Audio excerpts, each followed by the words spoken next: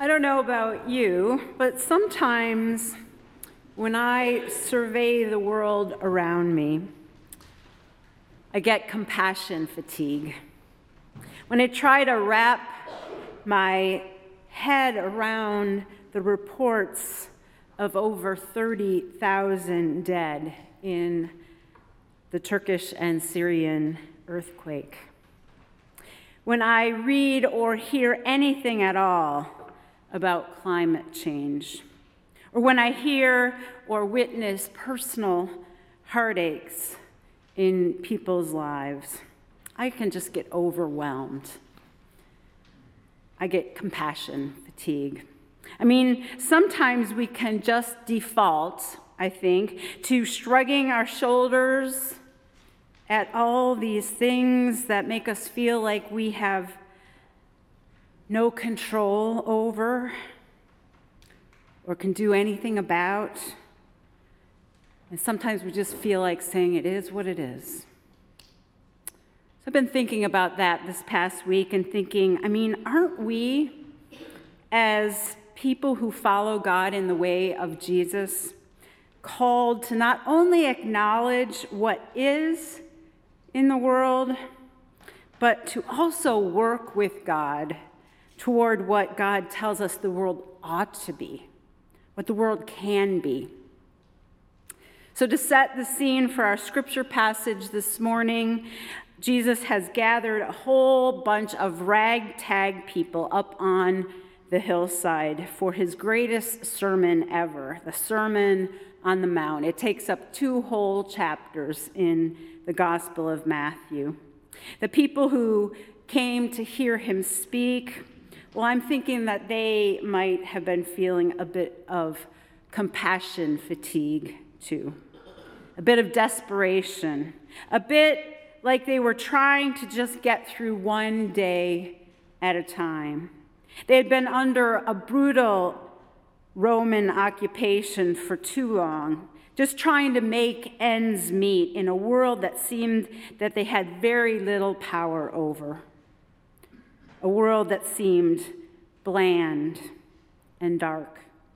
And so to them on this day, to us, Jesus says this. Reading from Matthew chapter 5, 13 through 16. You are the salt of the earth, but if the salt has lost its taste, how can its saltiness be restored? It is no longer good for anything, but is thrown out and trampled underfoot. You are the light of the world. A city built on a hill cannot be hid. People do not light a lamp and put it under the bushel basket. Rather, they put it on the lampstand, and it gives light to all in the house. In the same way, let your light shine before others, so that they may see your good works and give glory to your Father in heaven. Hear what the Spirit is saying to the church. Amen. Let us pray. Come to us this morning, O God, as light in the darkness to illumine and inspire and warm our hearts. Come as salt to preserve and give flavor to our lives. Come as love to bless us with your grace and to call us to be your people in this world you love so dearly. In Jesus Christ our Lord. Amen. So I remember the day very well, and I bet some of you who are of a certain age do too. It was 54 years ago when the first astronauts actually landed on the moon. Y'all remember that? Were you there?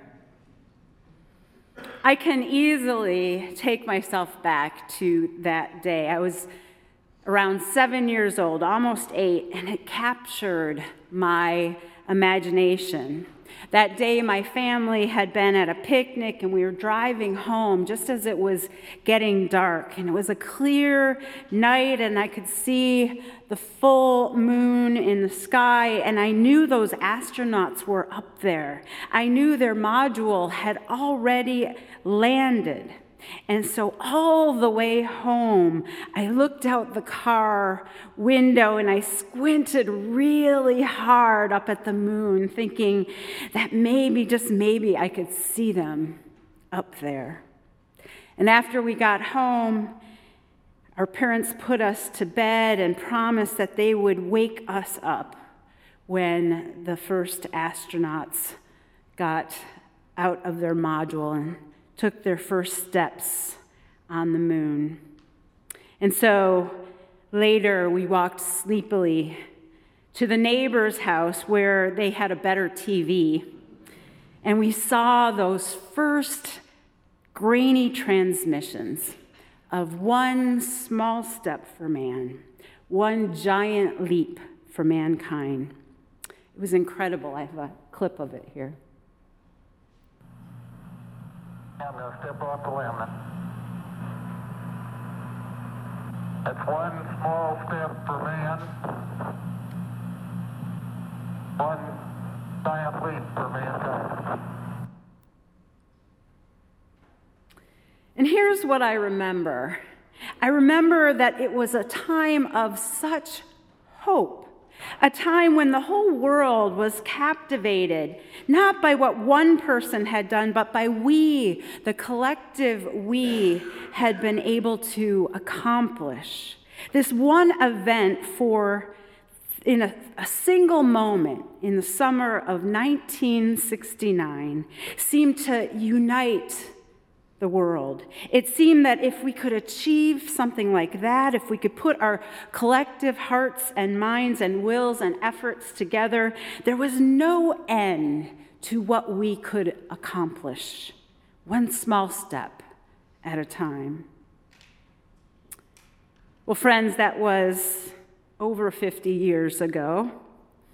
And it's not as if science hasn't made great strides since then, and there hasn't been a lot of progress in all kinds of technology and human rights. But really still, we live in the same broken world, don't we? We live in a world of deep divisions, a world where wars still rage all over the planet, where the Chinese government sends surveillance balloons and the Russians invade their neighbors, where our own government is hostile and divided on any number of issues. You know, we live in a world of untold riches and resources, and yet people still go hungry and have no place to call home. We live in a world where systemic racism tears at our very fabric. We live in a world of great and breathtaking beauty, but where a pandemic is still rampant and climate change threatens the very life of our planet. We live in a world of great kindness and love and generosity, but also one filled with fear and hatred. And I think we have to ask ourselves, is our world supposed to be like this? Does it have to be like this? How is it our world can be filled with such beauty and such order and such good, yet at the same time, such heartache and pain and violence? And what in God's name does our faith have to say about it? What in God's name are you and I called to do about it? Do we shrug our collective shoulders and say, it is what it is? Or do we work toward what it ought to be, toward the kingdom as God would have it? There's this notion, this concept that comes out of the Jewish tradition that I really love. It's called tikkun olam. They're Hebrew words that simply mean to repair the world, to heal the world. The idea is that that's what we human beings are to be about in the world. It's what God wants us to be about. Tikkun olam is this idea that healing and repairing the world is what God has been doing all along and what God is doing even now, but with our help. We are called not only to understand the way the world is, but to work toward what God tells us it ought to be. I believe we are called in this one beautiful life that God gave to each of us to partner with God in the very healing of the world. Tikkun olam. In fact, the Bible itself is a beautiful vision of what God tells us the world ought to be. God's vision for God's beloved creatures. In the very first book of the Bible, Genesis, we're told that God made the heavens and the earth and called them good. And God created human beings, and she placed them in this beautiful garden called Eden. And Eden was perfect, and there were all sorts of rivers running through it. And we're told in this Garden of Eden, God gave Adam and Eve meaningful, significant work to do, and they somehow partnered with him in caring for this world that he had created them for. And we're told that there was peace and harmony between human beings, between Adam and Eve, and between humans and God. And in that garden, there was a tree, the tree of knowledge of good and evil, so people could choose.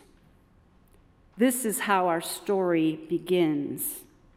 And then in the very last book of the Bible, the book of Revelation, it tells how everything ends.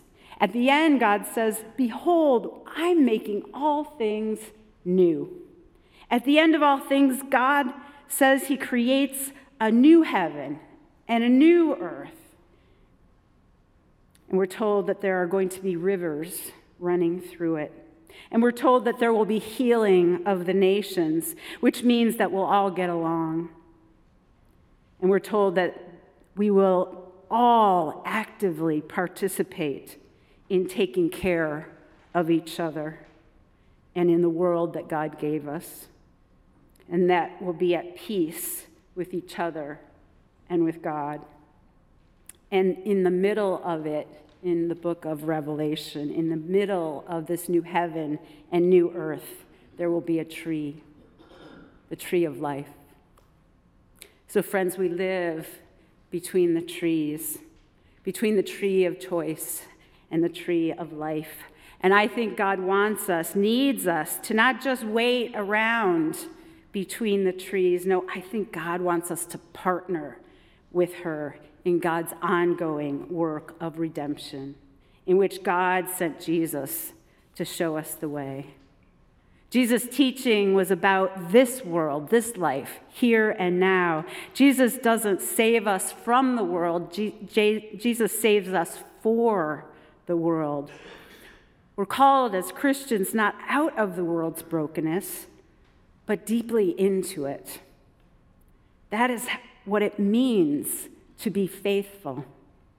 And so when the crowds gathered to hear Jesus preach that sermon up on the mount, Matthew tells us that he said to them, "You are the salt of the earth.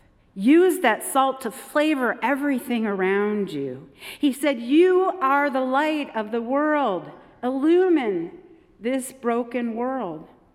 Not so that people will think you are all that, but so that they will see the God of healing and redemption that is behind all that. Not so that you can earn God's love, because you see, you already have that beyond measure, but because you get to partner with God in the healing of the world, one small step at a time. He was teaching them, I think, how to be a certain kind of force, a certain kind of presence for good in the world. He was teaching them to work with God to overcome evil with good, teaching them to be people of grace and people of justice, people of mercy and grace, people who partner with God to make this world, this broken one we live in, the kind of place that God intended it to be. Notice that Jesus doesn't say you ought to be salt of the earth, or I command you to be. No, he says you are salt of the earth. Notice he doesn't say you ought to be or you should be the light of the world. He says you are the light of the world. You already are. Writer Barbara Brown Taylor says, it's like he's given you the T-shirt before you've even run the road race. Friends, you are salt of the earth. You are light of the world. You've got the T-shirt already, and that's pure grace. But here's the thing. I think you get to choose how zesty you will be. The wattage of your light is up to you. You get to choose how much flavor that you bring to this enterprise called life. You get to decide how brightly you wish to shine that light. If 15 watts is all you can manage, well, then the world around you won't be very well lit, and your life might not look any brighter than a closet. If you've lost your saltiness, then everything around you might seem bland as dry toast. So you get to decide. You get to decide about this life between the trees. Taylor tells this story about a professor friend of hers who was invited to speak at a military base one December. And this soldier named Ralph had been sent to meet him at the airport. And after they had introduced themselves, they headed toward the baggage claim. And as they walked down the concourse, Ralph kept disappearing. Once it was to help an older woman whose suitcase had fallen open, and another time it was to lift up two toddlers who were trying to see Santa. And yet again, it was to give directions to someone who was lost. And each time he came back to the professor with a big smile on his face. "Where did you learn that?" the professor asked. "Learn what?" "Learn what?" Ralph said. "Where did you learn to live like that?" "Oh," Ralph said, "during the war, I guess." And then he told the professor about his tour of duty overseas, how it was his job to clear the minefields, and how he watched his friends blow up in front of his eyes. And Ralph said, "I learned to live between steps. I never knew whether my next step would be my last step. So I learned to get everything I could out of the moment between when I picked my foot up and when I put it down again. Every step I took," he said, "was a whole new world. And I guess I've been that way ever since." Friends, you are salt to a bland and tasteless world. You are light to the dark corners in need of illumination. How will you tikkun olam? How will you partner with God to heal this broken but impossibly precious world? When those first men on the moon came home all those years ago to a hero's welcome, they sparked our imaginations. They sparked our hope that if we could work together, if we could work in peace, if we could care for everyone and treat each other with justice and kindness, then maybe, just maybe, our broken world would start to heal. Here's a clip of Neil Armstrong, the first man on the moon, who asked, when he was asked about how it all felt. I felt very small and very lucky. And as we looked up on the surface from the surface of the moon, we could see above us up here the planet Earth. And it was very small, but it was very beautiful. And it looked like an oasis in the heavens. And we thought it was very important at that point for us and men everywhere to save that planet as a beautiful oasis that we together can enjoy for all the future.